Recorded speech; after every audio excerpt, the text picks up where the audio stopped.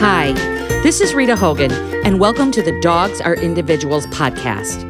I'm a clinical canine herbalist, and I've been practicing for over 20 years. This podcast is all about your dog through an herbal lens. So let's get to it and dive right in. Welcome to another short in the Dogs Are Individual world here. So today we're going to be talking about essential oils in flea and tick products. But before I do that, I would love to thank my sponsor, Real Dog Box. Real.dog on the internet. Check them out. They have a lovely subscription box. You can join for little as, I believe, $10 a month, I'm pretty sure. Check them out. They are awesome. Great company. Love their owners, love their staff. I went there and they're in San Diego, and I went and toured their facility when I was speaking in San Diego, and I just loved it. And my dogs love their treats. They love the things called meatballs. I've talked about those before. It's just a really great company, really wonderful sourcing. Again, lots of integrity. So check them out, real.dog. Okay, so we had a great question come in on the podcast email, which is at canineherbalist.com. It says, "Hey Rita, I've been enjoying your podcast and thank you for sharing your knowledge." This is from Ray. "And your podcast on essential oils was a whole new perspective on these oils for me. I am still amazed that I just went with the recommendations that had been supplied by the companies selling their products. I am now rethinking how I've been using oils for myself, dogs, and my home. My question is, what about the flea and tick products that are on the market, also recommended by do-it-yourselfers? Is it safe to use essential oils for this purpose? Is there any natural product that you would recommend to help with flea and ticks? Or is there a recipe that you can share? I've even been using cleaning products for one of the companies, thinking it was so much better than the whole household. I have a seizure dog. Should I just switch to a white distilled vinegar only to clean the floors? Thank you again, Ray, I'm going to break this question down. So first of all, the essential oils that are in the flea and tick products on the market right now. Okay, one thing that you need to know is here in the United States, they need to adhere to what is called the 23B list from the EPA. And so you're going to see the same essential oils, like in different quantities. And, some use all of them. Some have used some of them. You're going to see cedarwood. You're going to see peppermint. You're going to see wintergreen, which I will not use on my dogs. I would not use that unless it's in like such a small amount, maybe like 0.5% or 0.2%. You're going to see a lot of like lemongrass, geranium, clove is another one I do not use on dogs. A clove essential oil, in my opinion.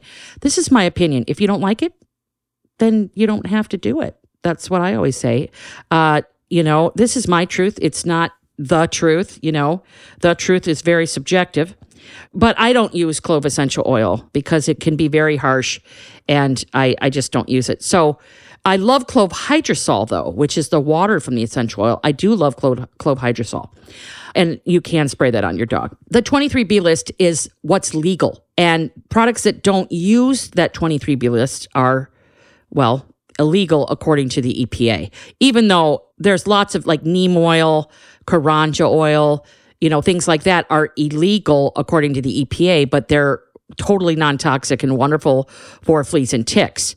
That, again, is subjective too, but it is the law that large companies are following because the EPA can actually just shut them down. So what do you do with the flea and tick remedies that are on the market that have essential oils? Well, they are a good alternative to the very blood toxic chemicals that you're going to find in things like Bravecto and Simparica and things like that can cause like major nerve damage and seizures.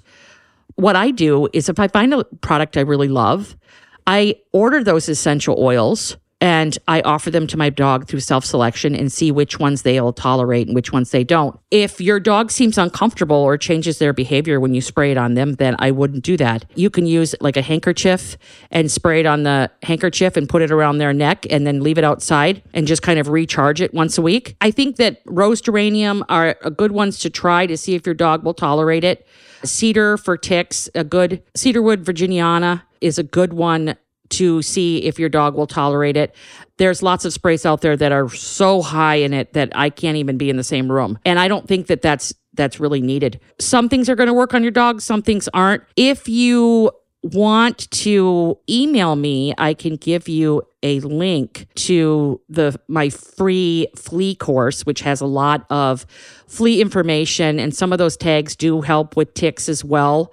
But again, to answer the essential oil question, you can try those oils individually by self-selection with your dog to see if they're okay with those oils. One of the things that I have found that I like, if you have a fenced-in yard, I love First Saturday Lime. It's a lime product that you line your yard with at the edges of the yard.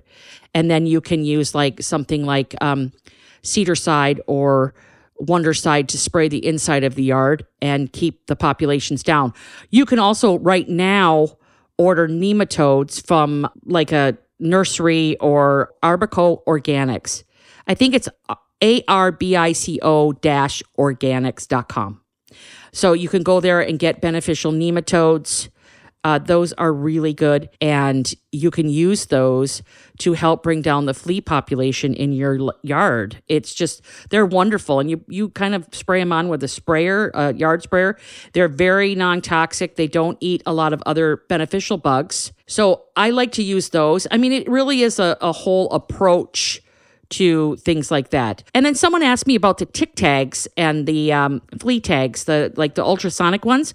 So they work for dogs, some dogs, and they don't work for other dogs. I had them on 3 of my dogs when I had like 10 dogs. They worked fantastic, but they didn't work for the other ones. So you just kind of have to try those out. And then there's other like little bioresonance tags. You can try those out too.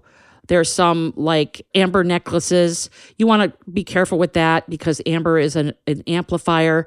When it works, it's good. And if your dog is acting normal with the amber collar on, no behavioral changes, then it should be okay.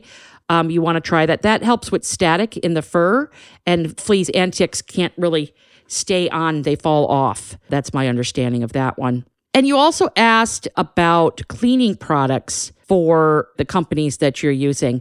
I don't know what's in those products, but one of my favorite cleaning products is from farmdognaturals.com.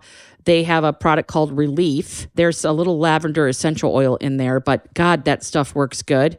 It was formulated by yours truly. And I remember when I formulated it, a Great Dane had peed on my unglazed tile, and it was a disaster. I just sat in the middle of my bathroom and cried because nothing I used enzymatic cleaners, all this different cleaners, nothing I used worked. And so I just kept working and working to make something that used. This was like over 20 years ago. And I finally came up with a formula that worked, and I was able to save my tile. It was this very expensive tile, and I did like this mosaic in the middle, and oh my God, a lot of drama. But one of the things about Relief is that you can use it all over your house. You can spray it on your dog when they stink, and it doesn't cover up odors. It neutralizes odors. And it also cleans surfaces. It's antibacterial. It's antimicrobial. And it's just, I use it for everything except for the bathroom. Other than that, it works so well. Thanks for listening to this episode of Dogs Are Individuals. If you enjoyed this episode, please leave a review in your podcast app. And don't forget, sharing is caring. So if you love Dogs Are Individuals podcast, share it with your friends and family who love dogs. This will help me so much. And remember, as a listener, I appreciate you. Much thanks to Resonant Media, my podcast production team. This podcast is produced by Drake Peterson and edited by Mike Fry. Any questions? Email the show. Go to canineherbalist.com, click podcast contact in the menu, and then fill out that form, and I'll answer any questions here online. Okay, so thank you so much for listening to this episode of Dogs Are Individuals podcast, and I'm going to talk to you in our next episode. The content of this show is for educational and informational purposes only. It is not a substitute for veterinary care. This podcast doesn't constitute a provider-patient relationship. As always, talk to your doctor, veterinarian, or healthcare provider first before starting anything new, and that includes herbs. I'm not a doctor, and I don't treat disease or prescribe anything. I'm a traditional herbalist providing herbal support education only. Regarding any products I may suggest, the statements made regarding these products have not been evaluated by the Food and Drug Administration. The efficacy of these products has not been confirmed by FDA-approved research. These products are not intended to diagnose, treat, cure, or prevent any disease. All information presented here on the podcast is not meant as a substitute or alternative to information from your vet. Please consult your veterinary professional about potential interactions or other possible complications before using any product.